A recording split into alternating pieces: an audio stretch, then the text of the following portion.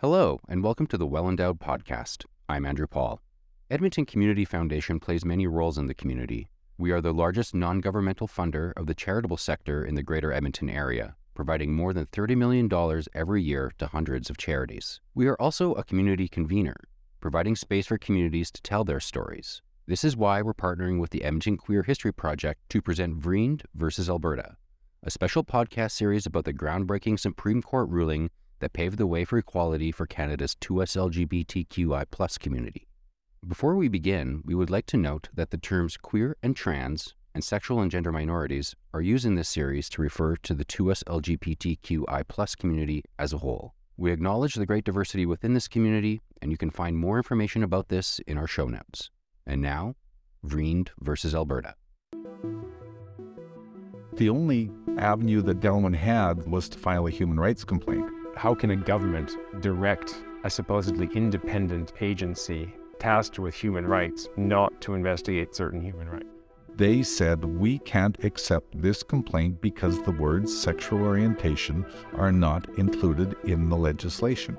It was not a popular case. Lawyers were not banging down the doors to take on this case. And that its same name kept coming up again and again and again. Sheila Greco. Sheila Greco.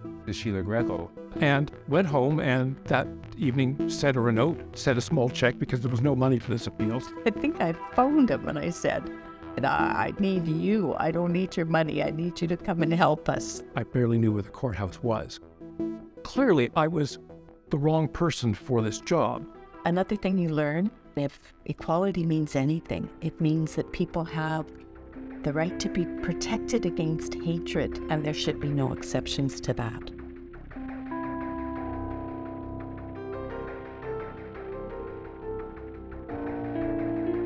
Welcome to episode 3 of Vriend versus Alberta. This series is produced by Edmonton Community Foundation and the Edmonton Queer History Project. I'm your host, Darren Hagen. In the previous episode, we learned about the unceremonious firing of Delwyn Vriend by King's College. The reason for the firing?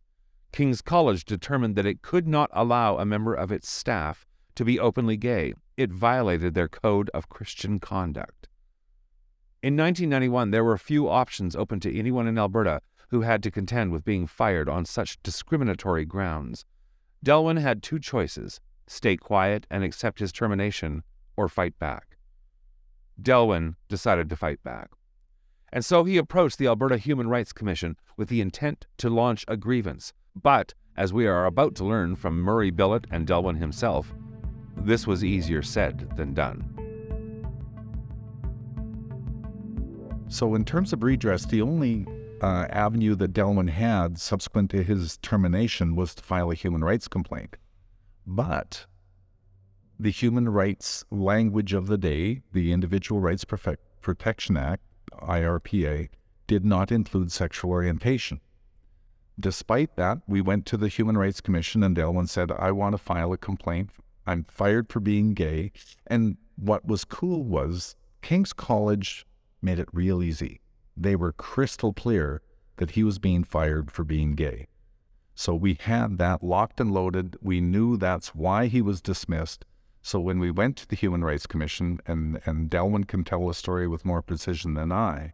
Yeah, so the Human Rights Commission, I had to make an appointment. They're expecting me already. I mean, it's been in the news. They see my name on the schedule. So I come in, like, oh hi, yeah, we're expecting you. We'll be with you shortly, and go in and sit with her in her office and say, so yeah, tell me a little bit about what happened. Obviously, I know from the media a lot of what's happened. So I tell her the story, and she says, yeah, obviously I think there's a problem here, but we've been directed by the Alberta government that we are not to investigate any cases surrounding sexuality. So there's really nothing we can do. And, I was sort of expecting that, but of course disappointed that the Human Rights Commission itself wouldn't be pushing back a little bit harder against the government. They said, we can't accept this complaint because the words sexual orientation are not included in the legislation. Sorry, we can't help you. The ministers have advised the Human Rights Commission, we can't help you.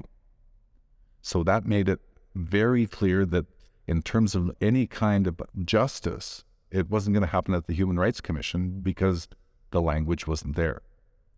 So the only avenue left subsequent to that was a court case. How can a government direct a supposedly independent agency tasked with human rights not to investigate certain human rights? So yeah, I went away disappointed. Basically went back to my lawyer and said, hey, what's the next step? Well, we have been denied by the Human Rights Commission, so the next step is to bring a suit against the government for not protecting your rights.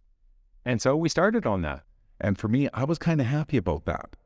And the reason I was pleased, when a person files a complaint to the Human Rights Commission, it's about me and the Human Rights Commission and that employer. So it has the unilateral impact solely on the individual filing the complaint and the person that they complained against, if they would have filed against King's College. This was never about King's College. But what it did was give us the opportunity to put it into the court of the day, and with that, it's going to have an impact on everybody instead of just the one person through the Human Rights Commission. Victor Leginsky was his name, and yeah, he was a competent lawyer.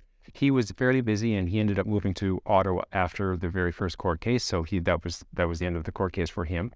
He was also fairly expensive. We did some fundraising. I paid some out of my own pocket. It wasn't that much, but we did some fundraising for it, and he took it through the Court of Queen's Bench. I have very dim memories of that first court case. I know I was in the court. I can almost picture it, but my involvement in the court cases was very minimal. This was a paper case. I didn't have to testify. I didn't have to be a witness. This was just, everyone agreed to everything that had happened. The King's College was clear that, yes, we fired him because he was gay. So we filed a complaint at the Court of Queen's Bench, and Justice Russell was the judge. And so there's only one single judge at the Court of Queen's Bench. We filed that complaint, and she ruled in our favor. And the most important and telling part of this case, and I would invite anybody that's out there that's interested in this case, take a look at the Queen's Bench decision in the Delwyn Vriend case with Madam Justice Russell on the bench. She took what's called judicial notice. Judicial notice means we don't even need evidence. It is, and I'm paraphrasing what she said, that discrimination against gay people is a notorious reality that is known by everyone, and I don't need any kind of evidence to prove that there's discrimination against gay people. So that was the most compelling and powerful part of her decision that solidified our win. The fact that she didn't even need evidence to prove that our community was being discriminated against. And we won in that case. So we were quite happy. Of course, there's always room for appeals. And of course, the government appeals. No, we're disappointed. We're not surprised, but we're disappointed that the government appeals. That hurt. This is where it gets emotionally, guys. Just give me a sec here. It gets really, when you think you win something and you deserve to win, and you have a government take that right and pull it out of your hands. And that's what they did when they decided to go to the Court of Appeal. Delwyn's first lawyer moved away from Edmonton before the Alberta government decided to appeal the decision. This meant that if Delwyn wanted to move forward with his case, it was back to square one. He was working part-time at the AIDS Network, and so he was surrounded by activists who were trying to change the world in their own way. And that's when two extremely significant stories of Canadian queer activism suddenly intersected. Doug Elliott is a gay activist and lawyer who had been involved in the AIDS movement since 1983. When the federal government decided to hold a public inquiry into the tainted blood scandal, he was one of the legal minds retained by the Canadian AIDS Society to take part in the Creever inquiry. As this inquiry held hearings across the country, Doug Elliott found himself in Alberta at a very pivotal moment in the story. When I went to Edmonton, I was meeting with local gay activists like Michael Fair and Murray Bullitt, who are going to be testifying at the Creever inquiry, potentially.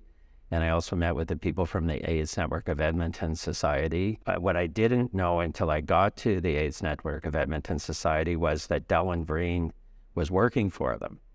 And they told me that Delwyn had a problem because he needed a lawyer to handle the case on appeal, and he wondered if I would take on the appeal for him. I said I would help him. I agreed to meet with him. But we had the conversation about me representing him, and I said, look, Delwyn, I'm flattered that you would like me to represent you, and I really would like to help you, but I'm not the right person for you. And I said I would help him find a lawyer that was not me. So I got busy trying to find him a lawyer and started reaching out to people to ask who was the right person for Delwyn, and that its same name kept coming up again and again and again. And that name was Sheila Greckle. Sheila Greckle was a partner in Chivers, Greckle & Caney, a firm that already had a history of defending human rights by taking cases that may not be the easy or popular battles. Sheila was passionate about equality, representing women and unions when they went up against the Alberta government, and the firm had defended gay men who had been caught in traps of police overreach as far back as the Pisces bathhouse raid in 1981. I had a random phone call from someone I didn't know named Doug Elliott, who you might know from his long and deep work with the LGBTQ2S community in Toronto and with the HIV, the blood bank cases, all of that. And he was a very, and still is, I think, a very estimable advocate for the community in Toronto and on other important cases. And he called, he was going to be in Edmonton. So I asked around about Sheila Greckle, and I found out that because she was so good, she was extremely busy, and that the tough part was not going to be persuading her to take on the case, but getting to talk to her at all. So I decided to trick her. It's essentially what happened. I knew that she had been on the board of the AIDS Network of Edmonton Society, and I called her office, and I told the truth. I said, I'm a lawyer representing the Canadian AIDS Society. I'm here for the Creever inquiry. We're only here for a limited period of time. I really would like to talk to Ms. Greckle. He made an appointment, came to see me and asked me if I would take over the Delwyn Vriend case. By the time that request came along, of course, I was fully familiar with the trials and tribulations and pain and suffering being endured by the community. And I was also a human rights lawyer, so I had some skills to bring at that point. And the community, I'm speaking more broadly in Edmonton, I was involved in political activities. I was involved in women's rights at that point and the abortion cause and doing many other things. So I was eager to take this on because I thought that this, among the many things that we were doing as an activist community in Edmonton and Alberta at that time, probably was, most needing of our advocacy and our assistance.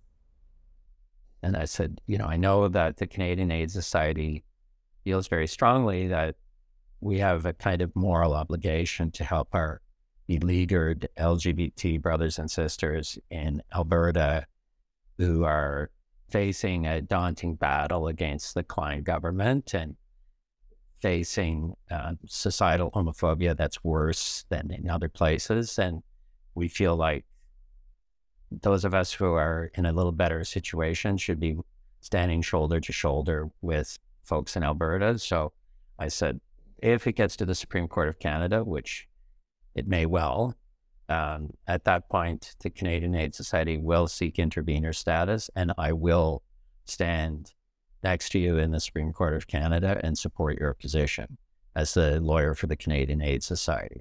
That I can promise you. So Sheila said she would think about it. She was interested in the case. Her only concern really was that she was so busy with would she find the time to be able to do it? But of course, she did eventually say yes and took on the case, which made me very happy indeed. Delwyn had managed to find his new lead counsel thanks to Doug Elliott's efforts. But taking on the government of Alberta was going to require a full team of committed and talented legal minds. Here's Delwyn recalling his initial meeting with Sheila to begin the process of building their team. So I was introduced to Sheila Greco and sat down with her. And I don't remember all the details there either, but I do remember, yes, that she was very interested in this case. I think it was already a fairly high visibility case and a fairly important case in her mind, definitely for Alberta. And she was quite willing to take this on. And in fact, and this was probably the saving grace, had it not been for Sheila Greco, she took it on pro bono, which, just allowed us to do it. That I guess I was, as he would say, quote, shilling for contributions to help us fight our case. Because a legal case, sure, we could provide our legal services pro bono, but that doesn't pay the bills down at the courthouse or the costs or what we would need to, fly to Ottawa, all the rest of that. So anyway, that reminds me that he saw me up there, speaking at a probably very small rally beside in Strathcona. In the 90s, there were very few openly gay lawyers in Alberta. One of those lawyers was Edmonton's Doug Stollery. The case came to his attention in a very ordinary way. It wouldn't have occurred to him as he rode his bike through a park that a life-changing moment was imminent. So one day in June of 1994, I was out on my bicycle, and I happened to be cycling by a small park in Edmonton, and I saw somebody that I knew from law school, a woman by the name of Sheila Greco. She was a year ahead of me. And I stopped and saw that she was talking about a case that she had just undertaken to represent a fellow who had been fired from his job because he was gay, and how she was going to take this to the Court of Appeal to protect Delwyn's interests. So I thought, this is a great case. Good for you, Sheila. And went home, and that evening sent her a note, sent a small check because there was no money for this appeal, so they were looking to raise some money, sent a small check, and said, Sheila, if you want some help, I'm happy to volunteer, thinking like maybe I could photocopy or do some research or something. But what I remember is opening his letter at my desk, and there was a check in it, but I won't tell you how much, and he was making a contribution to the case, and he just wrote a nice little, sweet little note saying if I can be of any further assistance. And of course, I knew him by reputation. A brilliant lawyer, Harvard trained, had done all kinds of things, had taught, and was, really a scion of the academic legal community. And so I think I phoned him and I said, I need you. I don't need your money. I need you to come and help us. Because I was a solicitor, I reviewed, drafted, negotiated contracts, particularly construction contracts, and really knew nothing at all about the Charter of Rights and Freedoms. And in fact, the Charter didn't even exist when I went to law school. So this was completely new territory for me. So Sheila picked up the phone and said, hey, this is great. Thanks for the check. And love to have you volunteer. I'd love you to be co-counsel, which was, a very odd thing for me since I barely knew where the courthouse was. So clearly I was the wrong person for this job, except as Sheila and I discussed it, there really wasn't anybody else because it was not a popular case. Lawyers were not banging down the doors to take on this case. The government was adamant in their position, and I think there was probably some reluctance on the part of some to take on a case directly against the government. Nobody, you weren't getting paid for this. Well, as a labor lawyer and human rights lawyer in Alberta, I was fighting with the government a lot. And my clients included, for example, the United Nurses of Alberta. The government in some form was always on the other side of those cases, the strike cases, the unlawful strike cases. So I understood what it was to have the government as an adversary. They have the resources, they have the high-priced downtown lawyers, they have the political will to do what they want. And we really needed somebody on the team who had lived experience as a gay man or a lesbian. And in Edmonton at that point, you could count on one hand the number of out gay lawyers and have like 4 fingers left over. So that kind of left me, I'm afraid. And so I joined the team, and I figured, well, I'll just have to do some learning over the next little bit so that I'm ready to go.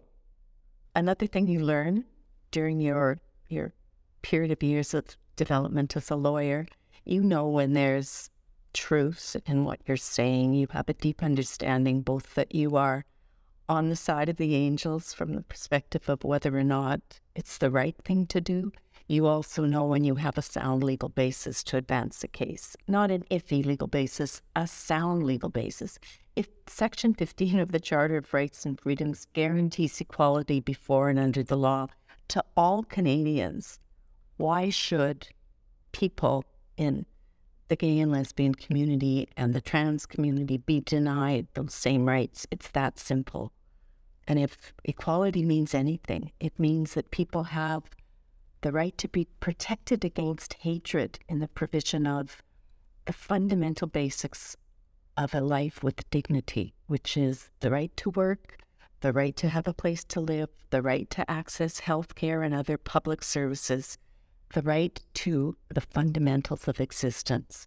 That is what provincial human rights legislation protects for each citizen, and there should be no exceptions to that. Coming up on the next episode of Vriend versus Alberta. I was not optimistic that we would be successful at the Court of Appeal. And so when we saw Justice McClellan come out, no pun intended, we knew that we were going to be in trouble. We wanted to get evidence before the court. The heightened risk of suicide, the numbers of deaths, and the profound psychological trauma suffered by members of the community. He swung his chair around and faced the wall so that he wouldn't have to look at us as we made our argument.